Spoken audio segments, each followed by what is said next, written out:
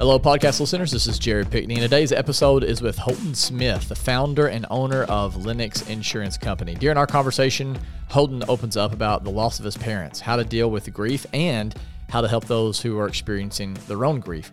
He also shares about his experience in starting a business, the importance of relationships, and so much more. With that, here's today's episode with Holden Smith.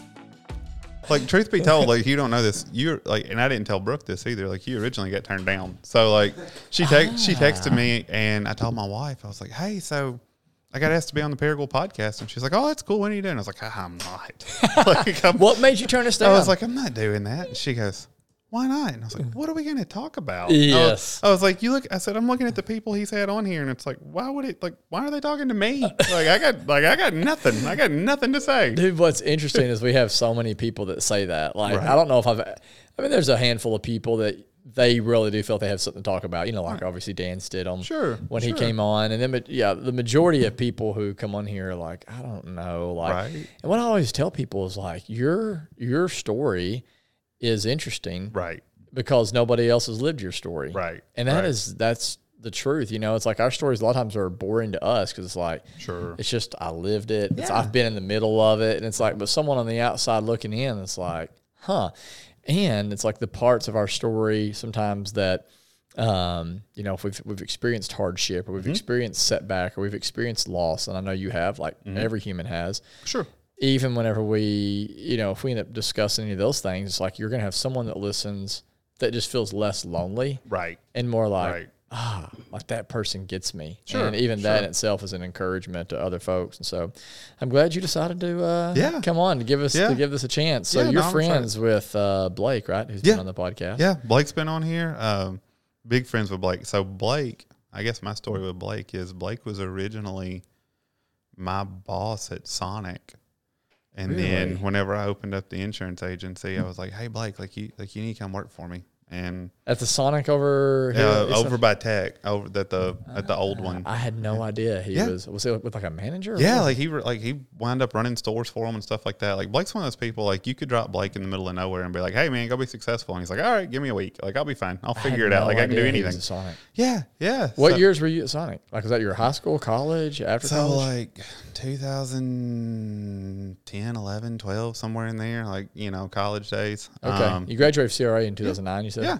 Met my wife at Sonic and, you know, worked for Blake. And dude, that was like the perfect job for you. Yeah. You met your wife there. Yeah. One of your friends who now works for you. And you're right. Yeah. So it was one of those, like, whenever we first started the agency, I was like, man, if I could get Blake, like, that'd be huge. And for like a year, it was, I don't think so.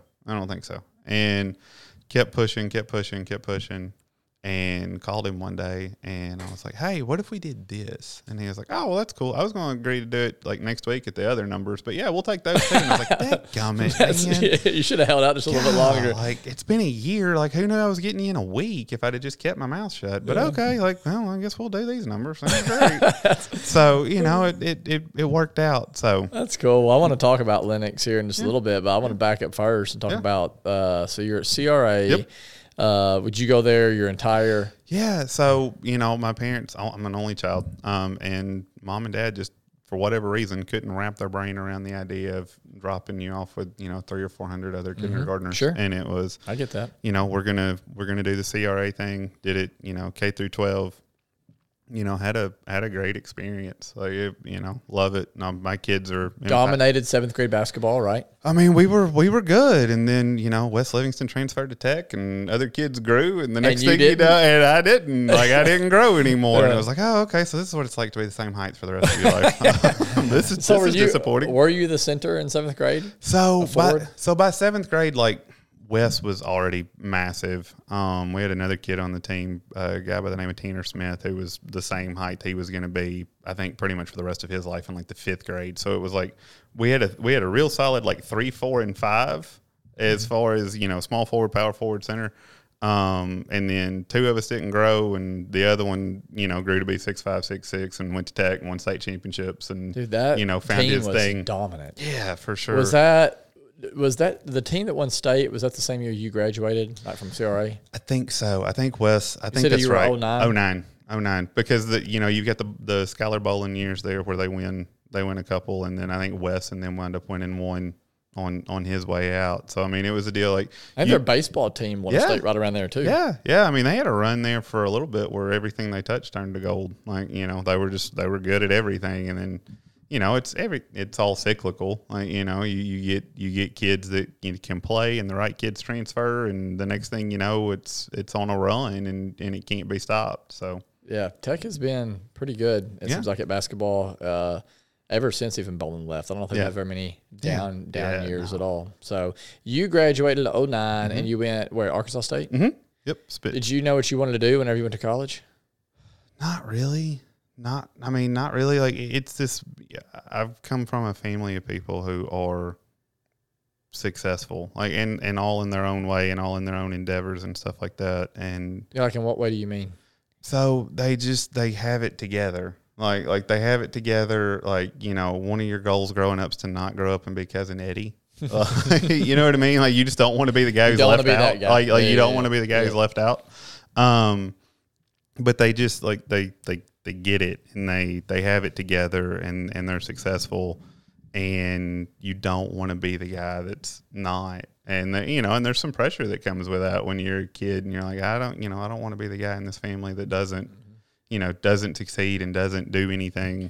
Did you feel that early on in your life, like that drive to succeed? I also have a lot of that in me. Sure. Whether the different personality tests, like all of my personality tests, whether it's like Myers-Briggs, Enneagram, Culture Index, all of those things, it's like, I'm really driven towards success, right? Performance, right? I want whatever I do to do it really, really well, right? And I can look back at my life and see like where that came from, like, and at what point that really began to surface. Like, right. Do you look back at your life and see that early on? Yeah. So my dad had a work ethic, and I didn't get it. Like I want to succeed. I did not get his work ethic at all. Like, it's on another planet. Like, that was a dude that thought every day started at 5 a.m.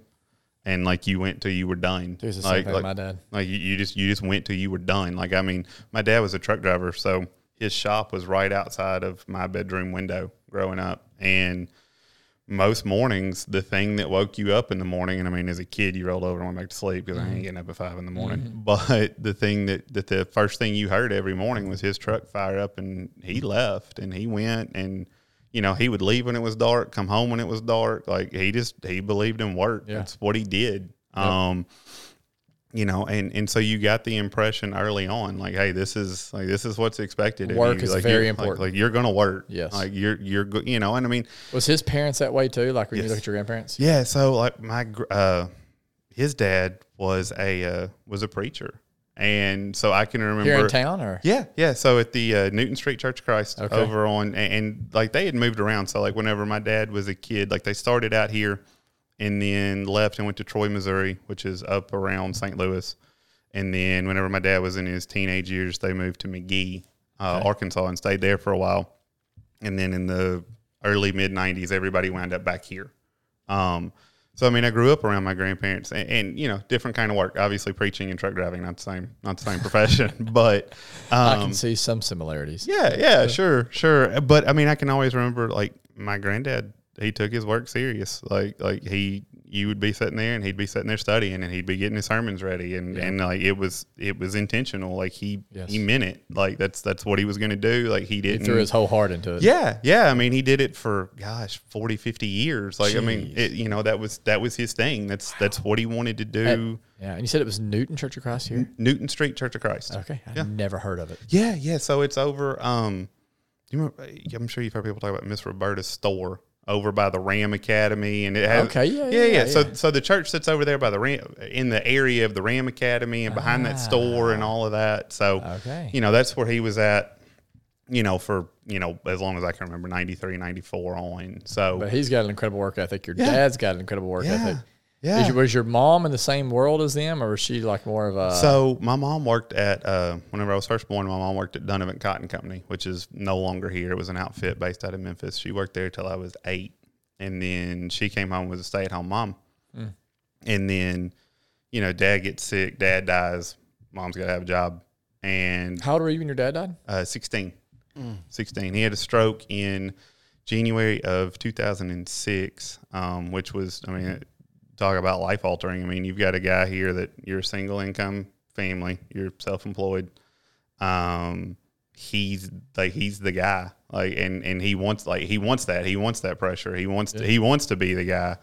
Mom is staying at home at that time. Yeah. Mom's staying at home. As a kid, you're kind of in this, sort of coming of age period where you're 15, 16, you know everything. Like just anybody needs to do to know how the world should work is ask you. And everything just kind of goes poof in this quick instant. And, at 15, you're goofy enough to sit there and go, well, can't get any worse. Was he healthy up to that point? As far as we knew, once he had the stroke, what they found out was he was apparently born with like a pin-sized hole in his heart.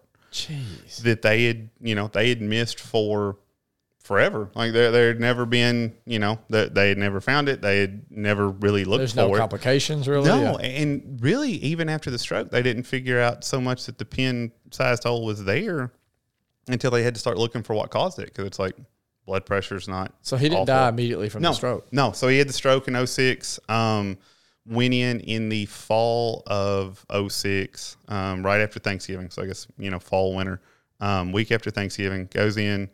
They do open heart surgery, clear out some blockages, sew up the hole, because it's like, okay, this, obviously this thing can't continue to be here because it's already led to a stroke once. If we leave it, we can't guarantee this thing going to turn, cause another one. So go in, do the blockages, sew up the hole, and that's the first week of December in 06. And last week in January of 2007, he has a massive heart attack and dies. Just right there. Yeah, and kind of what they could come How up. old was he? 44. Wow. Yeah. Dude, that's 4 years away from me. That does not right. So young. Right. So something that'll really trip you up if you're someone whose parents die early. For me, like, I kind of measure time in like how old my dad was at this point, like wanting to make sure I make it past 44. Like, because there is that part of me that's sitting here going, I'm 33 years old. If I'm like my dad, I got 11 more left. Like, and you want to make sure that you're leaving something like you're, that your kids remember you, that your wife, if she winds up in that situation, goes, he was great. Like, he was a great husband. He was a great dad. Wow. That can get kind of trippy whenever you start sitting there going, well, I'm close to the age my dad was whenever I was born, when my oldest child was born. And you start, and, self-employed, and the stress and the this and then that. And you start going, all right, like, how do you make sure you've got more of these? Yes. So what they really found out kind of after the fact, and what everybody came back to, was whenever they sewed that hole up, his body had adapted to having that.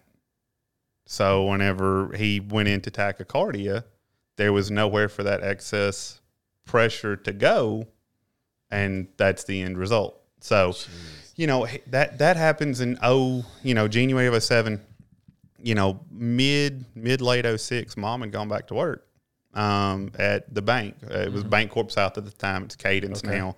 She was out at the branch that is now the liquor store out by Tenneco. And she had gone back to work. And, it was a struggle. Like, it was a different, it's a different economic status. What was the biggest change you feel like in your family, like at that point? I mean, obviously that's a huge life event. Yeah. Like, what did you, looking back at it now, like, what would you say was the biggest change, obviously your dad wasn't physically there. Right. But other than that, like, what was the noticeable difference for you? It was this different situation in that, in a lot of ways, because you are 16, because you can self-sustain to a certain degree, you kind of go from being a kid to there are expectations of you. Like there are things you are going, like, you need to mow the yard, you need to learn to do this, you need to learn to do that, like whatever it is, like, Mom's big thing was you're not going to be helpless. If something happens to me, you are not helpless. So you're going to. She realizes now that just the fragility of like, oh man, life is. I could go like that. Exactly. So there's a lot of eggs put in the basket of like, hey, it's grow up time. Like, and really I didn't realize it until, and it's funny. I actually had a conversation like this with my dad after my dad had his stroke. My granddad made me drive him everywhere. I was 15. I had a permit. But like before that, you just hopped in, you hopped in the car with Grandpa. And now then it's like every time you get ready to go somewhere, he's like, no, you drive.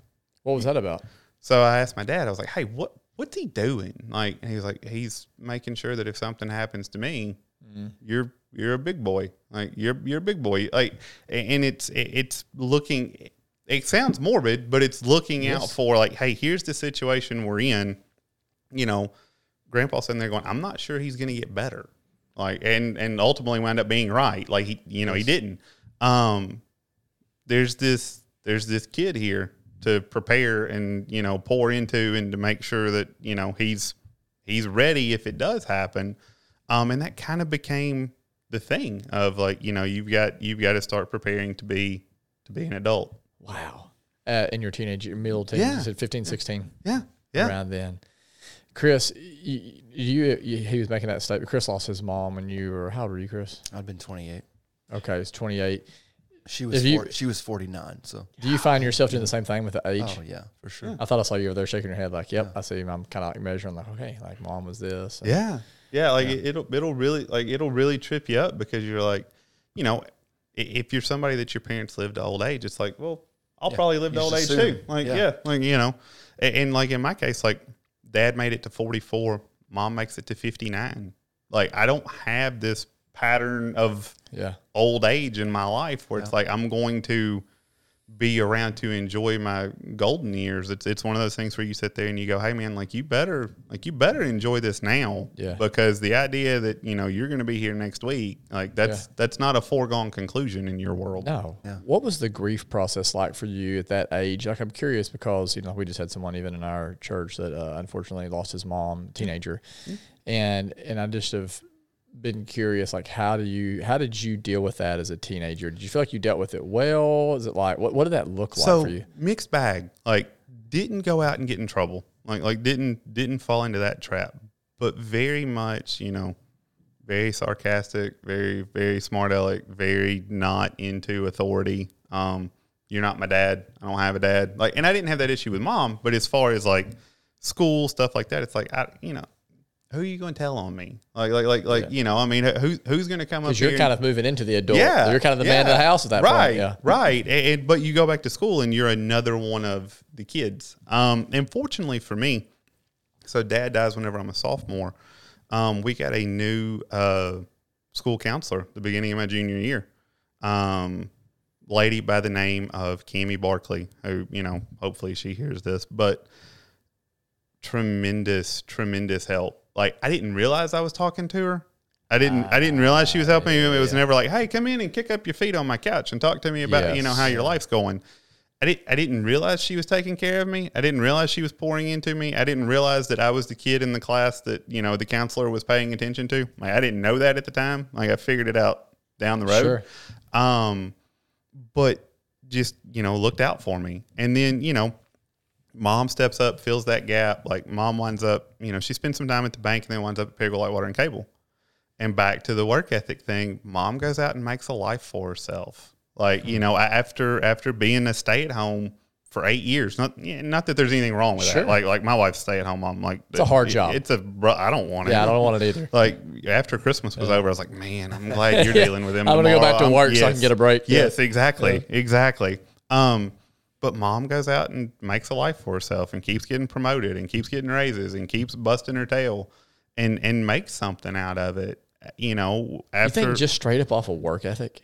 I think there's a lot of that. I think there's a lot of it off of work ethic. Now then, they were both like super smart, super talented. Like, mom could do anything. Dad was not going to be outworked, like just straight up. Yeah. But he was also one of those guys that like fixed his own truck and changed his own tires and loved all that stuff. It's like, you'd see him get up and on the weekends, it's like, where are you going?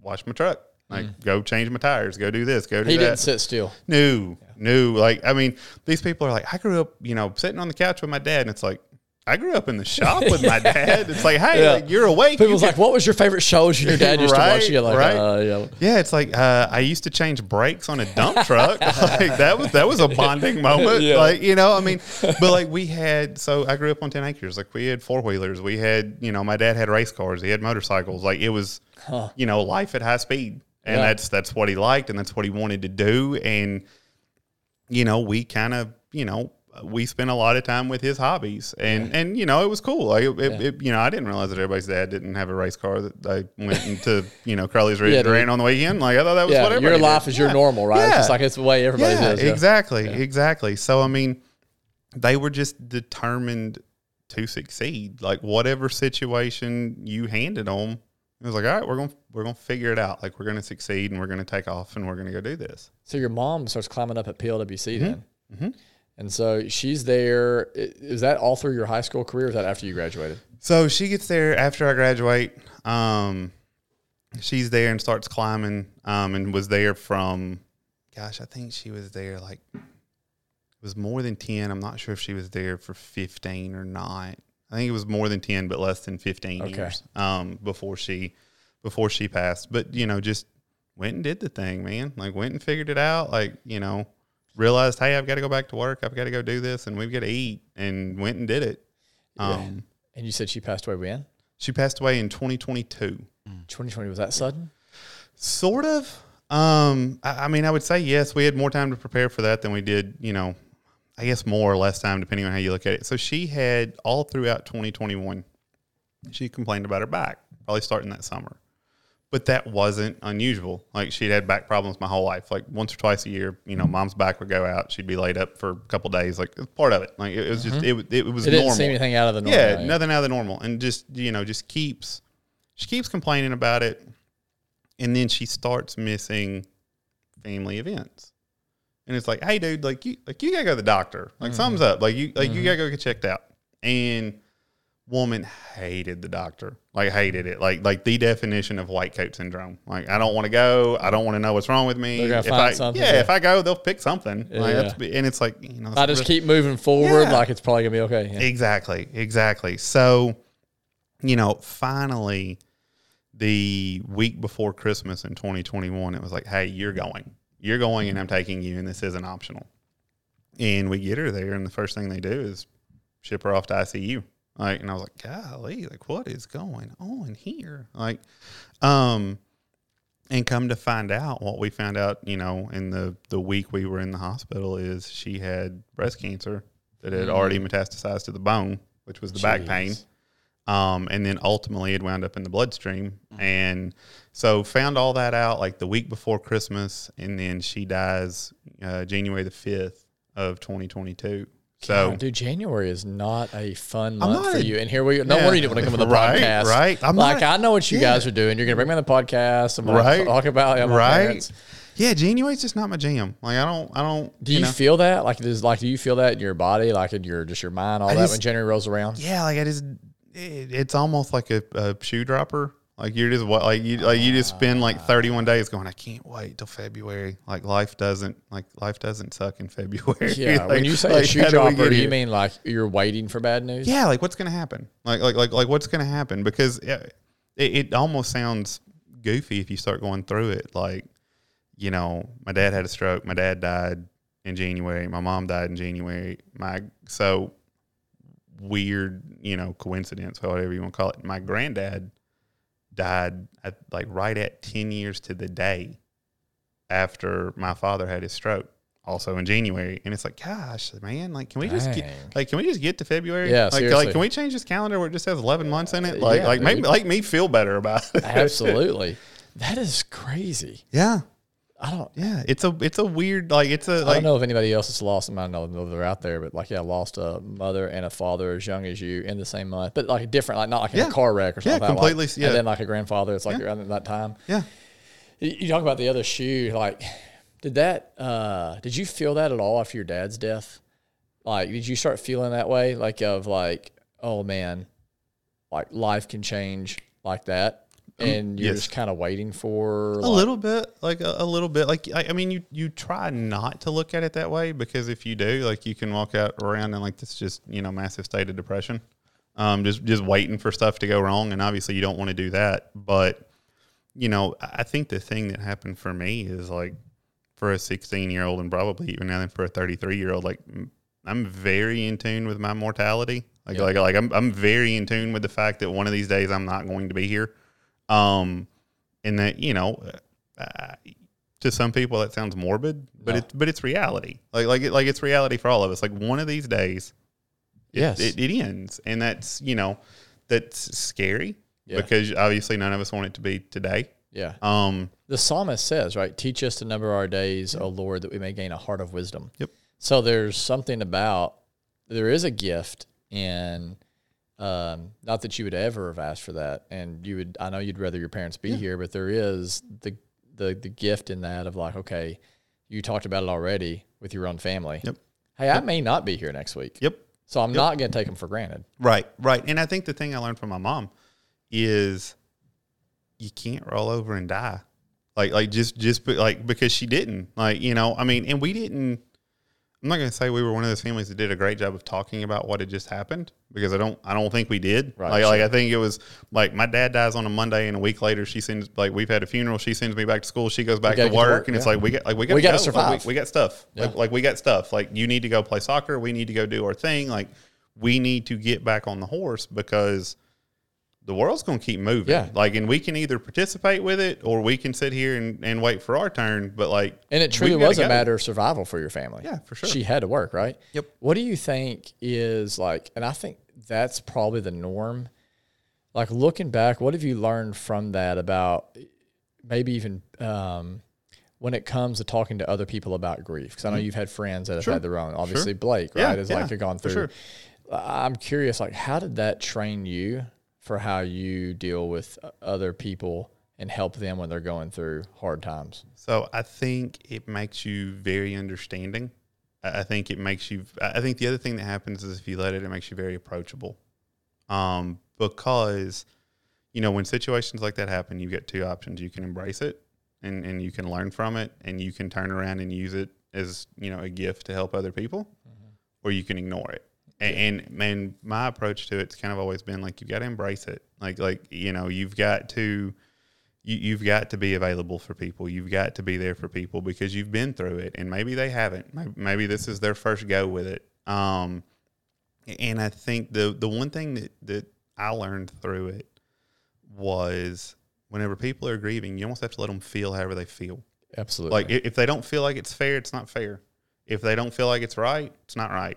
There'll be some folks who are religious that hear this and kind of cringe at this. If they're mad at God, they're mad at God. Oh, 100%. And I know that they're, and God can handle that. Yeah, by the way. like he's go he's read a big the boy. Psalms sometime. Like he can handle it, and it's like wherever they're at. Like, it's not about trying to make their grief something else. It's getting them through that stage. Yeah, 100%. Do you think that's what that school counselor did for you without you realizing it? 100%. Because, like, we never, I do not remember her ever going, so tell me about your dad. Like, I don't remember it. Like, she was trying to be like, oh, that's great. Yeah. Okay, then tell me about your father. Yeah. No, it was just like, hey, like, what are you going through? Like, are you good? Like, and if I'd get in trouble or something like that, she'd, hey, are you good? And it was more of those conversations as opposed to, you can't do this, you can't do that. Like, it wasn't ever this, like, hey, we've got to rein you in and get you in a box. It was like, hey. You feel like she provided a safe space, therefore, for you to kind of be yourself and not feel judged? Absolutely. I mean, that's huge. And I've never forgotten it. She's one of those people that I talk to this day. Like, whenever my mom died, we hadn't, me and Kimmy hadn't seen each other in a few years. And, you're standing there at the visitation, and then she walks. Because those people don't forget you. Like, those people don't forget about you. They always come back. They're always there. Did you find it true to, like, at the visitation, and I've only lost grandparents, I've not lost it, but, like, Chris, this may be you too, because obviously, did y'all find it, like, to be true of, like, you didn't necessarily remember everybody that came, but you did remember some people that didn't come that you thought would be there? Or is it more of, like, the opposite of where you're like, no, I just remembered everybody that was there? personally, I remember how many people were there and how amazed I was. Yeah. See, for me too, like it's never, I don't remember anybody that didn't come. It was the outpouring. It was the, I mean, I can remember, my dad's was, gosh, standing room only at the old Mitchell Funeral Home, and some poor lady, because it was so hot in there, passed out in the back. And was it true of you guys, like when they're there, of like, maybe you don't even remember a thing that they said, but that wasn't the important part? Like that, because, you always hear like, hey, it doesn't even matter, because, you're going through that line and it's awkward. It's awkward. It is. It's awkward for you. Cause it's like, I don't even know some of these people. And it's like, I've already told 100 people, like, oh, thanks for coming. And, oh, yeah, we're good. And, all that. It's like, and you don't want to be that. It's like, it doesn't really matter what you say. Yep. Just be there. Yep. Like, would you agree with that? Absolutely. Absolutely. So I still find it awkward to be the person going through the line for a different reason. I know what I say is not going to matter. Like I know that nothing I'm fixing to tell this person makes them feel a bit better. I know that my presence does. So it's like, it's very much one of those things where you just kind of like, you say something, like try not to say anything dumb. Just say something and move on. So what are some of those things that you say, or that you would encourage people to say? Like, because the death, I think this is, not trying. I can go here with you because you understand this talk isn't morbid. It's like death's a part of reality. Yep. Everybody who listens to this is going to lose someone, whether it's this year or whenever. Right. What do you, and this is for you as well, Chris, because this is, you're including that with your mom, and from you guys, from your experience, what are the things that you want to hear, and what are some of the things that you're like, please don't say that? Right. You have some of those? After the fact, I have one for sure. Okay, go ahead.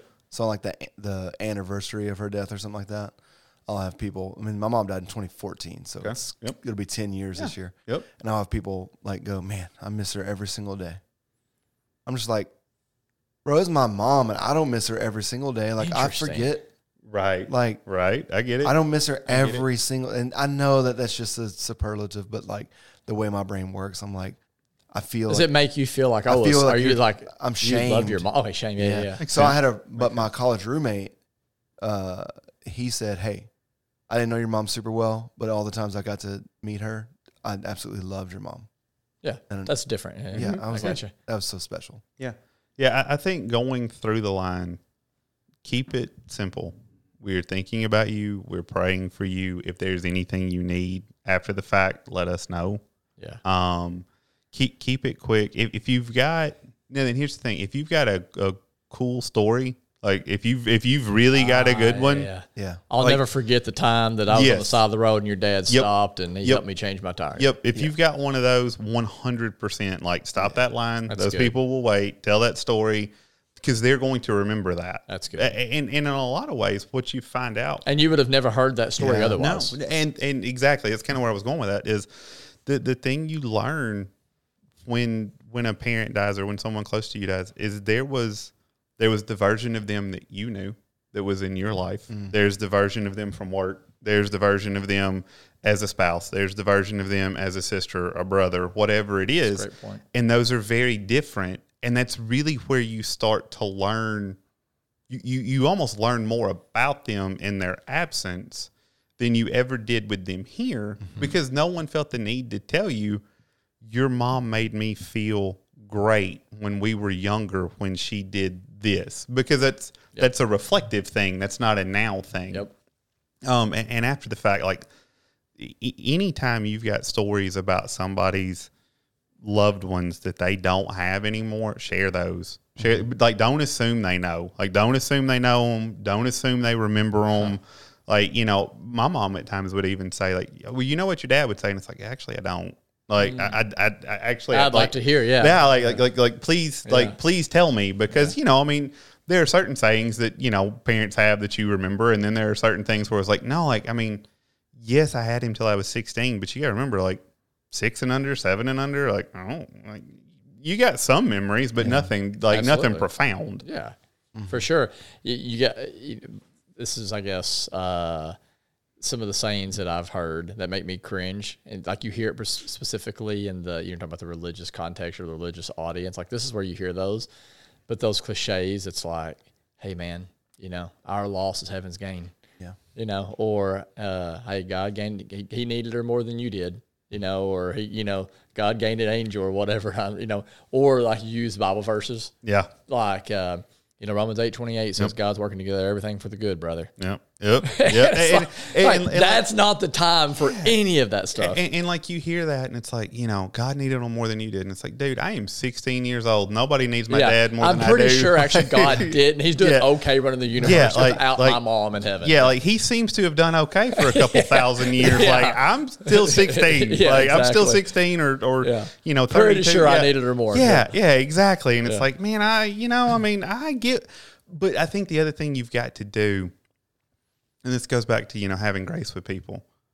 No one knows what to say. They don't know what to say. They don't know what to say. Like, I mean, you can sit there, you know, after the fact and go, man, that probably wasn't it. That probably wasn't the phrase. But they don't, you know, They're doing the best they can. What do you say to people? I just had this conversation with a guy, I'm a chaplain for Fears Week at Allen Engineering. The guy just lost his mom and it was a little bit discouraged. He went back to work and nobody asked. Yeah. Yeah. And he's a little frustrated. And we had the same conversation where I just said, man, Carl, listen, like, they don't understand that you're always thinking about that right now. And they're thinking in their minds, like, well, I don't want to bring it up and make him get sad. You know, and I was like, well, they don't realize is you're always sad right now. Right. You know, and he was able to realize that too. Yeah. And be like, they weren't like trying to be jerks. But I go back a lot to the book of Job, where it's like Job's friends were really good friends until they opened their mouth. Yep. Until they started giving advice. Yep. On like, hey, let me just tell you, here's what I'd do if I were you. You know, and it's like if they would take the school counselor approach. Yep. And just listen and be there and create a space for you to talk what you want to talk about and just kind of hold that in a safe space. Like, man, that's huge. And that frees us up because now I don't have to have the answers. Right. I don't have to have anything profound to say. Right. I just have to be there for you and just hang out and let the conversation go wherever you want it to go. And if you want to talk about your parent or your loved one, we will. If not, that's okay too. We'll talk about the Razorbacks, whatever it's going to be. I'm just here to hang out with you. And, you know, there was a book I read a couple years ago on grief called Option B, written by Sheryl Sandberg, who was at the time, I think, the COO of Facebook. And her husband died of a heart attack on their vacation by running on a treadmill. Golly. And the whole book is just about like what she learned about grief and how to help people in grief. It's a fantastic book. And she said that, like, kind of what you said, and Chris, you've talked about this before too. It's like nobody knows what to say, nobody knows what to do, but it's better to at least just try to do something out of an act of like kindness and love than not try anything at all out of a fear of messing up. And so she said that like one of the most like loving things anybody did for her during that time was one of her coworkers brought her Starbucks one morning, and she says, and I hate Starbucks. But they didn't know that. They went out of their way, grabbed Starbucks, came to the house, just knocked on the door and said, hey, don't want to bother you. I just was thinking about you. I don't want to bring this by. So I didn't even drink it, but I felt more loved by that than anything else because of the fact they did something. Yeah, I saw a thing on Facebook. It's been months ago, but a lady was talking about her go-to whenever she's close to someone who loses someone is she has a thing called, it's a list basically called grief groceries. And she just goes in to Walmart and goes on the app and junk food, stuff they might need, you know, stuff like that, plugs in their address, sends it and says, hey, Walmart will be at your house tomorrow night at 7:00. And it's garbage. Like it's junk. It's ho-hos and oatmeal cream pies and, you know. All the stuff they probably want. Yeah. Like it's grief food. It's grief groceries. And it's like, that's so like, and you read it and you're like, duh, why didn't I think of that? Dude. You know what I mean? That's awesome. I want to be more like that. How do you guard against, and we'll move on. So I do want to talk about the insurance company, how that got started. But one thing you said, talking again about the waiting for the other shoe to fall, like I've had different, times in my life where I've experienced loss, experienced some trauma, dad being diagnosed with cancer and different stuff throughout my life. Sure. And I began to live a little bit with that mentality too of like, to where what I've noticed, and I've really tried to grow in this area. I'm curious, like how maybe you handle this, because maybe I can learn from you here. And again, Chris, you can speak in this if you have something. But like, I tend to I don't go to extreme lows, but I don't really let myself go to extreme highs because joy seems really risky to me now. Okay, does that make sense? So it's like because. Like one of them, for example, my dad got diagnosed with stage 3 non-Hodgkin's lymphoma on my birthday right before I'm about to blow out candles. Wow. Yep. And so we're about to put the candles on the cake. Mama was like, the doctor just called us the report. We'll go there and we'll be right back. Yep. And they come back with, that's the news, it's on my birthday. Yeah. And so it's like, that's a moment of joy, right? Rough. And you're like, all right, like, here we go, you know? And it's like, I didn't like that. And so I think it's like, it's almost like a defense mechanism. It's a protector that I think keeps me at times living just like, again, not depression, but just kind of flatline. It's like, I'm not depressed. But I'm not going to be like, life is awesome. It's like, because as soon as you do that, like if you're up here, that's a lot further fall. Sure. Than if you're just like right here. Does that make sense at all? It does. It does. I think the couple things that I would say there, you know, the first question would be, is it worth it to miss out on the good because you're just waiting for the bad? Like, you know, because here's the thing. Had a bunch of birthdays, right? They weren't all terrible. That's right. Like that one was. Like that one was bad. Like, and I get that. But you can't let that paint that brush of my birthday sucks. Yeah. Well, it doesn't. Like it did once. It did once. Not the other 39 times. Yeah, the other 39 times were great. Yeah. You know. That's great. Yeah. So you've got to look at it that way. And then the other thing too, and this has sort of always been my take on grief and loss and everything like that, is if it's that painful, it was worth it.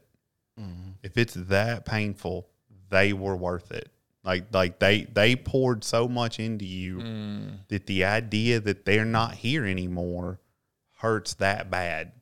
So then looking at that loved one as a gift. Yeah. Like the positive of like, wow, what a gift. Yeah, what a great part of life that I had here. Yeah. Exactly. And I think if you translate that and start looking around at your wife, your kids, your people, you know, I'm a big people guy. I hate whenever I hear, you know, people are turning on each other and we're divided and we're this and we're that. And it's like, man, you're not getting to know people. That's right. Like if that's the minority. If that's what you think, like you're not getting to know people, because at their core, people are good. Like most, but at their core, most people are good. And it's like, whenever to me, you want to take that and look at your wife and look at your kids and go, I want them to miss me that bad one day. Yeah. Like if that's where we wind up at, I don't want it to be a deal where they go, Dad just kind of went through life like right like that 80%. That like Dad had 80% days. I want it to be like, man, Dad took me to Disney World and I thought he was 4 years old. Yes. Like I thought this was the greatest. Like I didn't.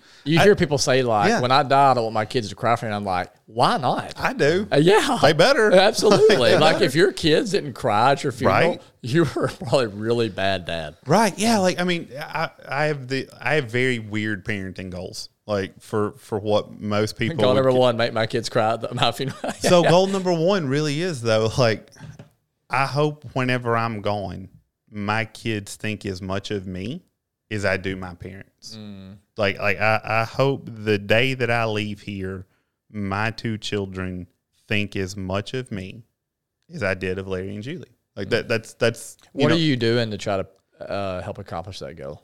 So I spend as much time with the kids as possible. Like I take Hudson to school every morning. So Hudson goes to Pal's, Austin goes to an in-home daycare, and it's like, if I have to sacrifice that taking Hudson to school in the morning, like I'm not a happy camper. Like let's build my schedule differently. Like if it's a deal to where like I'm having to do stuff that's keeping me from hopping in the truck with her, and I mean it's a 5-minute drive. Like it's not a big deal, but I want that 5 minutes because right now she wants that 5 minutes, and I know there's a day coming where it's like, Dad's a doofus. Like I do not want to be around him. He's a dork. Like I don't like. You'll cross that bridge when it gets there, and I'll cross that bridge. But right now it's like, are you taking me to school? Absolutely.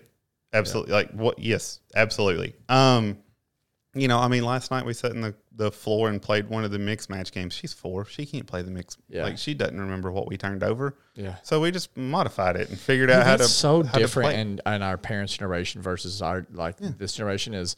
I do think our parents, and I thought like all of our parents in there, like there was something about like their view of, and it's a great generation, but I do think there was your experience was pretty common and like, hey, if we want to hang out, come into my world. Yep. Like I'm into racing, or I'm into hunting, or I'm into sports. Like I want you. And I think what's been one really good shift in this generation is, and I think also very Christ-like, which is like, I'm going to get into your world. So like, even if it's like, I don't necessarily love whatever it may be. I mean, I never played Legos growing up. My kids love Legos. I want to get in that and play Legos. You know, it's huge. And I think to your point, like looking back at both parents, like mom was tuned that way. Like mom was tuned to what is my, like, I didn't know my mom didn't want to watch SportsCenter. Like I wasn't aware of that. Like, because if I had it memorized by noon, she did too. That's cool. Like I didn't know, like, I didn't know my mom didn't want to watch Monday Night Raw. I didn't know. Like, I didn't know till I was older. It was like, mom thinks pro wrestling is dumb. Like, she does not enjoy she was this. Just trying to get in your world. Yeah, like whatever it takes to be close to this kid, that's what I'm gonna do. And that's kind of like, to your point, like that's kind of where I'm at. Like, hey, whatever it takes to be in your world, like that's what, cool, like, you know, that's what we're gonna be into. Like, you know, and hopefully, you know, hopefully it pays off. That's super significant. So you let's transition to talk about the insurance company. Sure. And so, like, because that all came about around the same time you lost your mom. Is that right? So the insurance company came about in 2016. Okay. Yeah. So it's been since 2016. I didn't realize that. Yeah. So we've been doing this since February 2016. And it was a deal to where, you know, one of my first real jobs was working for Kenny Ford. Kenny and Beth. Love Kenny and Beth. Great folks. You were there until when?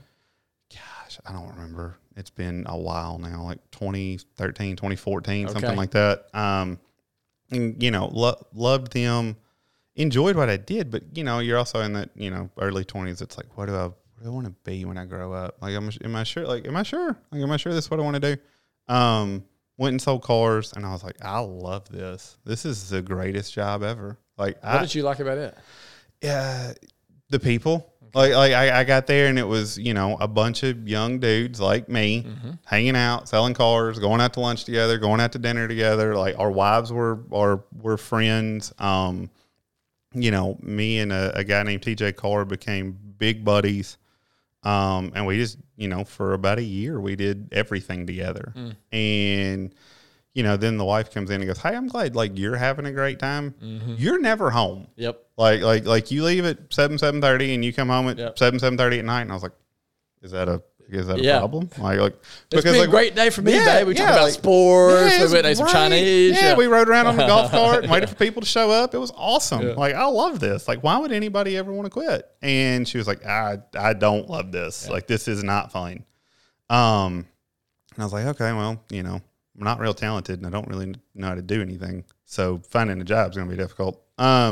So went to work at AIG selling life insurance. At the time, in November of 15, they still had a career agent model, and started there.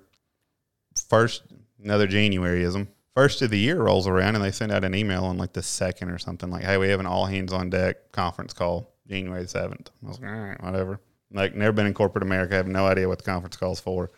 I set an appointment. I'm sitting down selling life insurance to a lady. Walk her out the door, thank her for her business, turn around and realize that everyone in the company, including me, has been fired this morning. Wow. And I was like, oh. January. Yeah, January. I was like, well, all right, here we go again. Another January. This is great. And they. I believe this podcast is coming out in January. Right. This episode. Right. Like, so, you know, then I will say, like, I had been there 2 months and the severance package was phenomenal for 2 months. Now, then, if I'd been there 20 years, I'd have been livid about it, but it's like, hey, like, if y'all are gonna pay me that to leave, this is great. And it's like, so what am I gonna do? I don't know what to do. And I was like, I didn't like being fired. That wasn't fun. Like, I don't want to do that again. So got the bright idea that I would start my own independent insurance agency. The problem with that was I had no idea how to do that. So what made you decide, like, I think I can do that?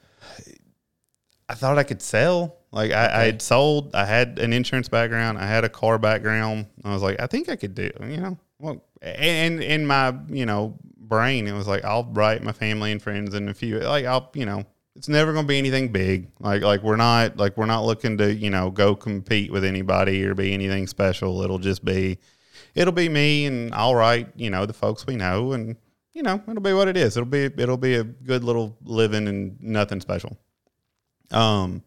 And Googled, you know, how to start an independent insurance agency, and a lady's name by the name of Kim Carney popped up.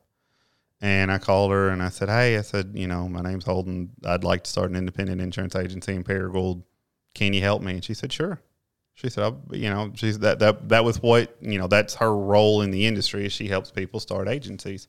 And she said, well, do you know what you're doing? I was like, not a clue. I don't have a clue. She's like, well, you need an LLC, you need this, you need that. And like kind of walk me through like, hey, if you're going to do this, you need to do all this stuff. And I was like, okay. So did that, got open, still had less than no idea what I was doing. Like, you're just fumbling through. You understood how to sell insurance. You're just like, how do you run the business? Yeah, I got no clue how to do that part of it. Like the business owner aspect of it is like, I was around one. Like I grew up in a self-employed household. Yeah. But as far as like nuts and bolts, they weren't like showing you, like pulling you aside, like in between changing oil. And like, yeah, here we go. No, I mean, like I knew how to answer the phone. Like, I mean, I can remember as soon as you could read and write, like you answered the house phone. As crazy as that sounds, you answered the house phone, and it's like, hey, Miss Jones needs a load of chat tomorrow. It's like, okay, great. Like, I mean, I could do that, but as far as like, hey, this is QuickBooks and this is insurance and taxes, and it's like I don't know what any of that stuff is, and sort of fumbled through for a little bit, and then my buddy Jace tears his Achilles playing men's league softball, and I was like, hey, like you want to come hang out with me and sell some insurance this summer? And he was like, yeah, I'll do that. And then he winds up staying like 3 years. Where were y'all at that time? So we were over in Center Hill in this old wood paneling shag carpet, like not nice at all. No, 1970 threw up in there. Like, I mean, that's really what it looked like. Like it was rough. Like you had to be careful when you walked into the bathroom. Like you didn't push down on the floor too hard, or you'd go through it. Like it was, but it came furnished. Like the people had moved out, like left their desks and all that stuff behind. So I was like, man, this is the place we got to go because we don't have any money to buy furniture. So like, this is it. Like this is where we're going. And came in and we started getting after it a little bit. He had a buddy. You're just calling, like, how do you do that? Like, you just calling people we're calling hey, you need insurance and I've got it. Like we're calling people, like we're, really trying to work off of our own like personal contacts. Right. So you're calling someone if you're like, hey, you know me, man, it's Holden. Like, you can trust me, dude. I'll take care of you and your family. Yeah. I mean, we're doing that deal. How much you pay over there? Let me show you kind of what we can do for you here. Yeah. Pretty much that was the whole thing. Like we had no aspirations of like, hey, this thing's going to take off. It's not going to happen. It's just going to be like now there's going to be two of us that are making a nice little decent living out of this thing, and I get to hang out with my buddy all day. This is great. Right. And then Jace had a friend, Brad Wofford, and he comes to work with us. So now there's three of us. Everybody's commission only. Nobody's making any money. It's just like, but like we're having a good time. Like, and it, you can see it like, if you can get through year one and into year two, and it's like, okay, it's building. It's going to take a little bit, but we'll get there. Like we'll get there. And then, like Jace is developing himself as a salesman and doing he's a way better salesman than I'll ever be. Like way better. And I had like at that point I'd already recognized that. I was like, he can sell. I'm not sure I can, but he can sell.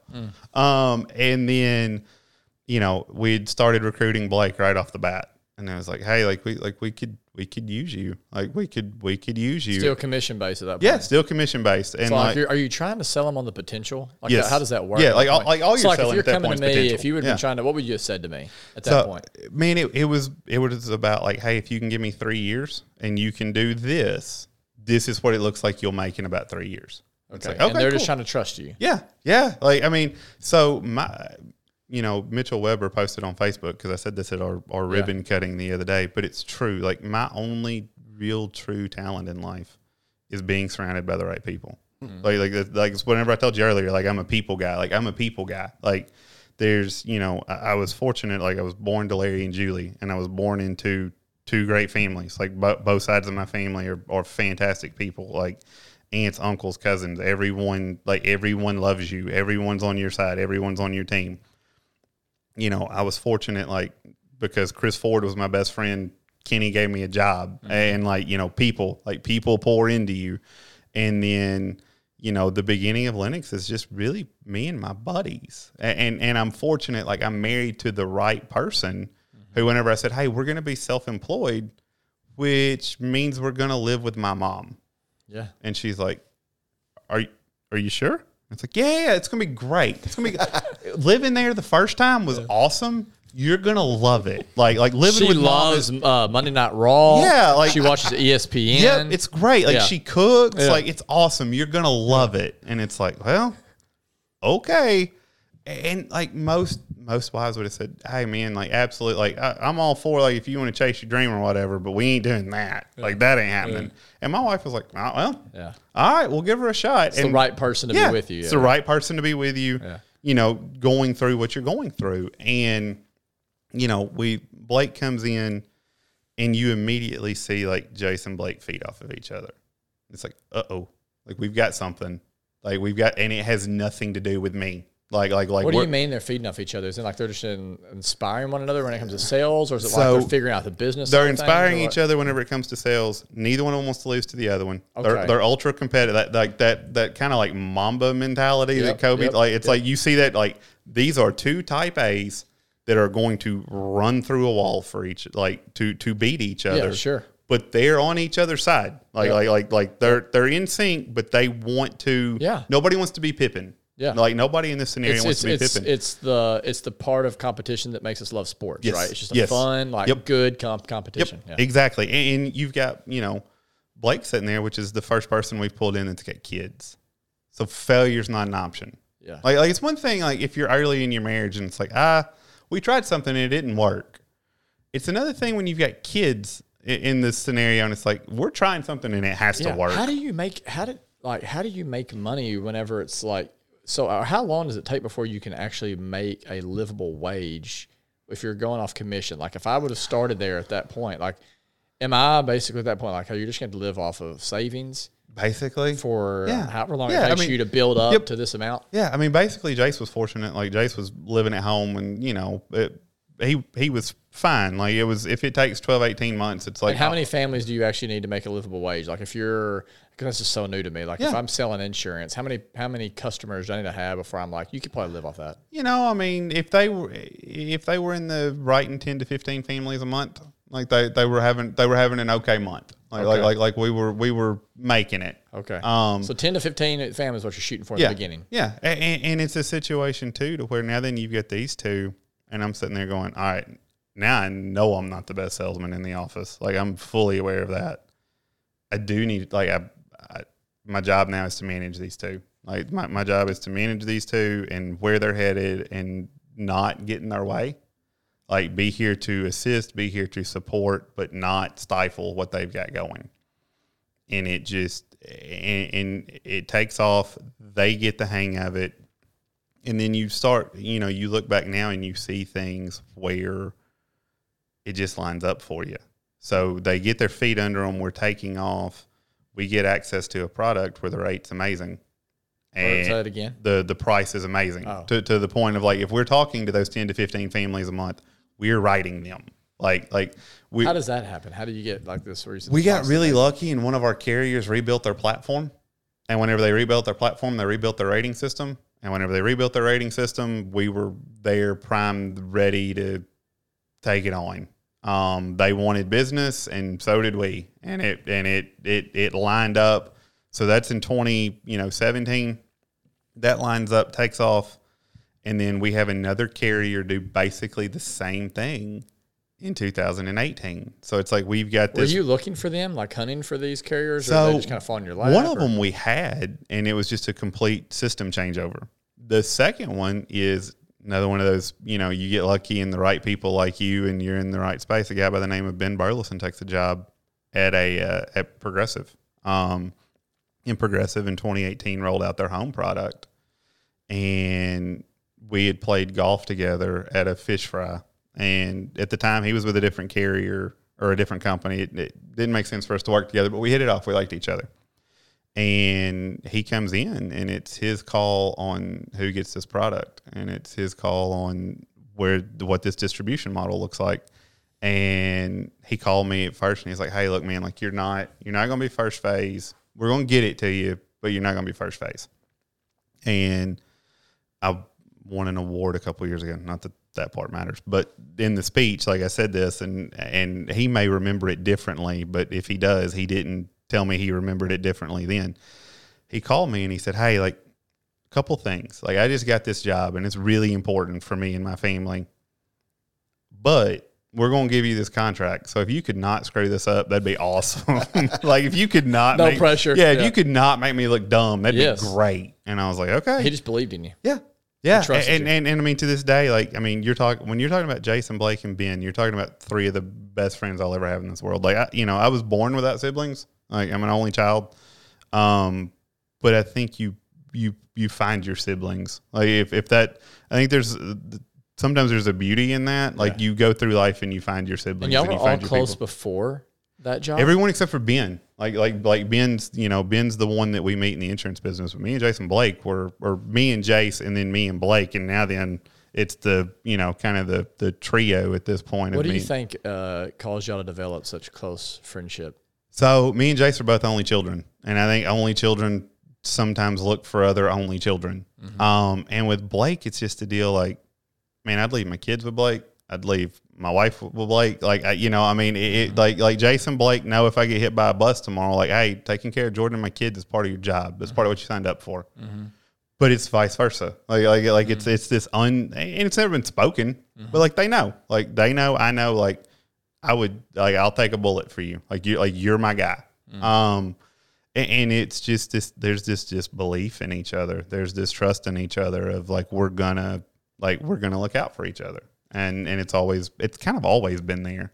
Yeah. So what I'm hearing you say just is the success of the company thus far has been about the right team, mm-hmm. A lot of hard work, mm-hmm. Be willing to take a risk, but also mm-hmm. a little bit of luck and the fact that some things you couldn't control, but also, kind of what I think of is sometimes people complain about that saying, which is, the cliche, but it's cliche for a reason. It's all about who you know. Mm-hmm. And they're like, it's just all about mm-hmm. who you know. And there's a part of me, it's like, yeah, that's right. Yep. But that doesn't it's not like, well, I know you and I think you're a bum, but because I know you, I'm going to give you the job. Right. Like the way that works is you developed a relationship, you built trust, whether it's at the golf tournament or wherever. And I'm like, okay, I can go to this person I don't even know whose resume looks decent, mm-hmm. or I can go to this guy whose resume also looks decent, but I've talked to him. I know his character. I know his. Of course, I'm going to give this guy the opportunity. Yeah. And I think that's so important. I had a guy tell me years ago when I was young, like, hey, it's very important for you to build a network when you're young. Mm-hmm. Because not just will you be able to maybe help others, you'll have something that they'll need at some point, but you're also going to at some point have something that you need that they have. Yep. For sure. I mean, the thing about it is like who you know is what opens your doors. For sure. Like who you know is what opens your doors. It's what opportunities will eventually become available to you. Once the door is open, it's on you. But it definitely opens the door, and the more you can invest in people, the more they're going to invest in you. The more you can pour into people, the more they're going to pour into you. It's just, to me, life's the people business. Yeah. Like we're in the people business. Like whether that's as an insurance agent, a preacher, or whatever it is, like we're in the people. It's business. All about relationships, man. Every bit of it is all about relationships. Every bit of it is. Yeah. So you guys now have how many employees? Is it you three? So Jason Blake have both moved on. They're uber successful in what they do. Like Blake's a territory manager for Markel, does a great job. Jace is a salesman at Gazaway, does a phenomenal job there. Lennox is up to 3 locations and 9 employees. Wow. So in 8 years. Wow. And so a good month when you first started, you said like you're telling people 10 to 15 families. Mm-hmm. Is that still kind of the pace, what y'all shoot for? Man, at this point, it's probably closer to, 30, 40, 50 clients a month. Wow. It's a different, it's a different pace now. So how many clients around? Do you know how many Lennox has? 3,000. Jeez. 3,000 across the locations. And you thought originally, if you're like, if I can get how many, what were you looking for? Oh, I mean, I was sitting there doing the math going, if we could insure like 250 people, we'll be okay. Like if we can get, I can probably manage that and we'll be okay. And it'll probably take me, 4, 5, 6 years to get there, but we'll be okay. That'd be a good number, be a good living. We'll be all right. Yeah. And it just, you get surrounded by the right people, and it takes off and takes on a life of its own. Yeah, that's great, man. What do you think is the biggest thing you've learned, or what would you tell somebody that maybe they're listening to this and they're thinking about starting their own business, and that's always a risk, right? Right. It's like, Right. like any advice you'd give to that person? So I think the biggest thing is stick with it. Like stick with it, because it's easy to look back on all of it now and go, yeah, I knew that was all going to happen. It was all going to work out. It was going to be great, yada, yada, yada. And the number of times, and you don't want to talk about this as a business owner, but the number of times early on where you're sitting there, you're going, I can't pay my bills. I can't feed myself. Like, I can't, this is awful. Like, this is a terrible idea. We have no money, none. And I think a lot of people get to that point and go, all right, well, it's, time to throw in the towel. This was a cool idea. It didn't work. I got fortunate. I got an agency mentor out of Phoenix, guy by the name of Cameron Brown, that about every December for about 3 years, I'd call him and go, all right, this is it. I'm hanging it up. Like, I'm done. This is not fun. And he's like, just wait 12 more. Wait 12 more months. Just keep pushing. And finally he was like, well, are you glad you listened to me? And it's like, I'm glad I listened to you. Well, that's another big part. That's another big lesson there is humility. Like you were the kind of person who reached out and asked for help. Yeah. Yeah. And that's actually a lot more rare than you would think. Like, I think a lot of people out there are thinking, I've got to figure all this out on my own. Mm-hmm. And it's like, there's probably somebody else out there who's further down the road who had to learn it the hard way. Right. Why would you make yourself go through all of that they've already gone through in a phone call? Right. Exactly. Give you a lot of clarity. Exactly. And it's one of those, it goes back to everything in your life kind of connects, and you start to look at, like, because, after the fact I figured out that, Cammie, the school counselor, poured into me, people are willing to pour into you. Yes, like people are willing to help you. Like, sometimes they don't tell you they're helping you. Like, they're just willing to do it. Yep. And once you learn that, like, that's a big lesson in life. Like, that's a big lesson in life of, like, hey, people want to help. Absolutely. Like people want to do other people a favor. They want to do other people a solid. Yeah, which is good for them. You know, it's like, I was talking to, Bill Fisher has been kind of a mentor of mine, and, one of the most, I'd say, successful people to, come out of Paragould, and it has, been, raised up 12 different bank presidents and, ran Paragould Light and Water for a while. Yeah. And anyways, he's told me, he's like, when I look back on my life, the things that brings me the most joy is when I was able to help somebody else. Yep. And he means that. He's made tons of money and has, was chairman of the State Board of Education appointed by, Bill Clinton and Huckabee. He's like, being able to help somebody else achieve their goal is the thing that I cling to the most. It's like, man, that's what life's about. Absolutely. So it's not a selfish thing. It's like, you're helping me, but it's a blessing for you as well. Yeah. I mean, the success that the folks who have come and gone from Lennox have had elsewhere, like, that's awesome. Like, I love that. Like I love seeing that. Like, it's like, and maybe I did. Maybe I helped them on their way. And for me, like, that's one of the things is, like, you want to, about as satisfying as it gets is whenever somebody tells you, like, hey, like, you matter. Like you make a difference in my life. Like, and I don't think we tell each other that enough. Like, I know I'm not great at it. Like, we assume we assume that these people know they made a difference, and it's like, no, man, tell them. Oh, yeah. Tell them they made a difference. How often, you hear someone at a funeral say something like, I never told him this, but he's the best friend I ever had. And I'm thinking, like, why didn't you ever tell him that? Right. Like he, like, why do you wait? And there's such a, like, guy connotation to that too. That's like, oh, like, you can't tell your friends you love them. Why not? Yeah. Why can't you? Like, what's wrong? Like that? Like they need to know it. What's the big malfunction at the junction here? Tell people, like, we treat kids like they matter. Yeah. Like we treat kids like they're the most special thing in the world, and they believe us, but we can't find it in ourselves to treat adults that way. Yeah. And it's like, man, somewhere in that adult is that, 2-4-year-old kid, that wants to be told they're That's special. Exactly right. And I think the fear behind all of that is rejection. Chris and I talked about that a little bit of, like, it's because there is that stereotype of like, because we've experienced rejection as adults, you know, it's like, I think that's what holds us back. Like basically we're afraid of being alone. Sure. Like we're afraid, like, okay, if I go out on the limb and I say something like, I love you, or dude, like you're one of my good friends, and you just kind of look at me with a blank stare, I'm like, that feels like, oh, you don't really love me back. Right. Which then feels like we're not really together, which then sort of makes me feel alone. So then what happens is you never say that. Right. Which kind of makes you more lonely. Yeah. Which kind of becomes a self-fulfilling prophecy. So I think it's like, well, learning to walk through that shame, walk through that fear, and be like, you know what? I'm just going to say that. And whether it's a dude, whatever, like, I love you, man, I'm for you. I'm so glad you're in my life. You know, I missed you yesterday when you weren't, whatever. And so, and I think the other thing too is like, you know, we've talked about meeting people where they're at. Like some people aren't big, I love you people. Figure out what that is for them.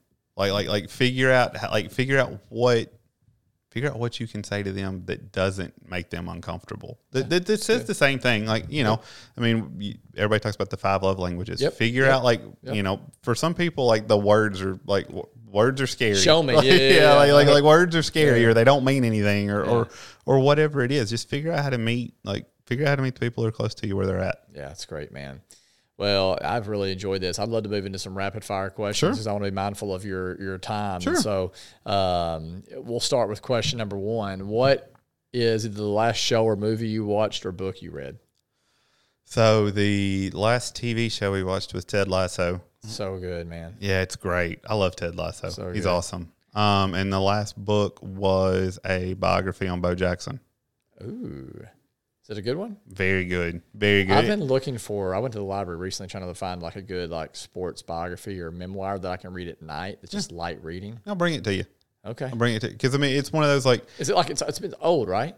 No, it's new. Okay, Like they have one at the library that's old. I actually saw one and I was like, Bo Jackson, I wonder if that's any good. So it's neat because it's like 300 and some odd pages of trying to separate fact and fiction because Bo is such this anomaly in the world. Oh, yeah. That, you know, I mean, they tell story. You know, there are folks that are like, I'll watch Bo Jackson land a 30 for plane. 30s. Yeah, and it's just like, it's like you didn't watch Bo Jackson land a plane, and like, all of his teammates are like, no, like we did, like we watched him land a plane, and it's like, well, all right, like if you say so, but He's no, it's incredible, fascinating. That's awesome. I love that you're a Ted Lasso fan too. I'm sure for you, the dart scene's got to move you, man. Yes. The most of the dude. Yes. Barbecue Yes. sauce. Yeah. I was like, that's awesome. That's awesome. Favorite band? Guns N' Roses, What's your favorite Guns N' Roses song? Paradise City. Okay. And kind of cliche, but Yeah. for a reason. Yes. It's an incredible song. Yes. What would be your last meal? Steak and potatoes. Are you going like baked potato or mashed potatoes? What are you thinking? So probably fried. Probably. If we're going out, like let's go. Yeah, like, for sure. The Yeah, cholesterol totally. doesn't matter at this point. We're going out in a blaze of glory, right? Can you cook those yourself, or is that like okay? Yeah. So like, you know, one of those things like mom was going to make sure you weren't helpless, right? Yeah. Like dude's been taught how to cook because You can do a good fried potato. yeah. A little bit of oil in the skillet. A little bit of oil in the skillet. Blackstone's good for them too. Yes, it little is. little avocado oil out there, you know, because you got to watch the cholesterol. You do. You know, The avocado is great. little avocado oil, little salt, little pepper. So you're going steak. Are you doing medium? Yeah, medium. Yeah. Okay. It's come down over the years because like at 12 it was like well done. Like, Oh, yeah, for like sure. please bring me a plate of shoe leather. Yeah. And like it's come down over the years. Like medium's good. Steak and potatoes. What's your dessert going to be? I'm not a huge dessert guy, but Good for you. But I just got a cutting board for Christmas with this recipe on it. My mom made a frozen Hershey bar pie. And it's on a homemade graham cracker crust. Thing's amazing. That's gonna be your thing. That's it. That's gonna be it. If we're going to if we're having a dessert, like that's it. That's a solid choice. It's way better than the mayor's. Oh God. What Josh want? He said what was that episode 2 weeks ago? Yeah. Barbecue tofu and broccoli.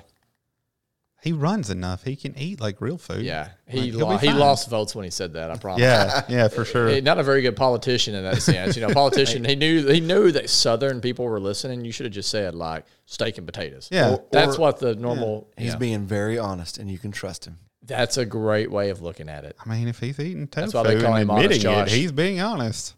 Yeah, he is. We tried that. My wife got the recipe from his wife Right. later that day, It was not good. So we're going to have Kristen come over and show us how to do it. Maybe we mess it up. Gotcha. What is on your nightstand right now? A Bible and a knockoff hatch alarm.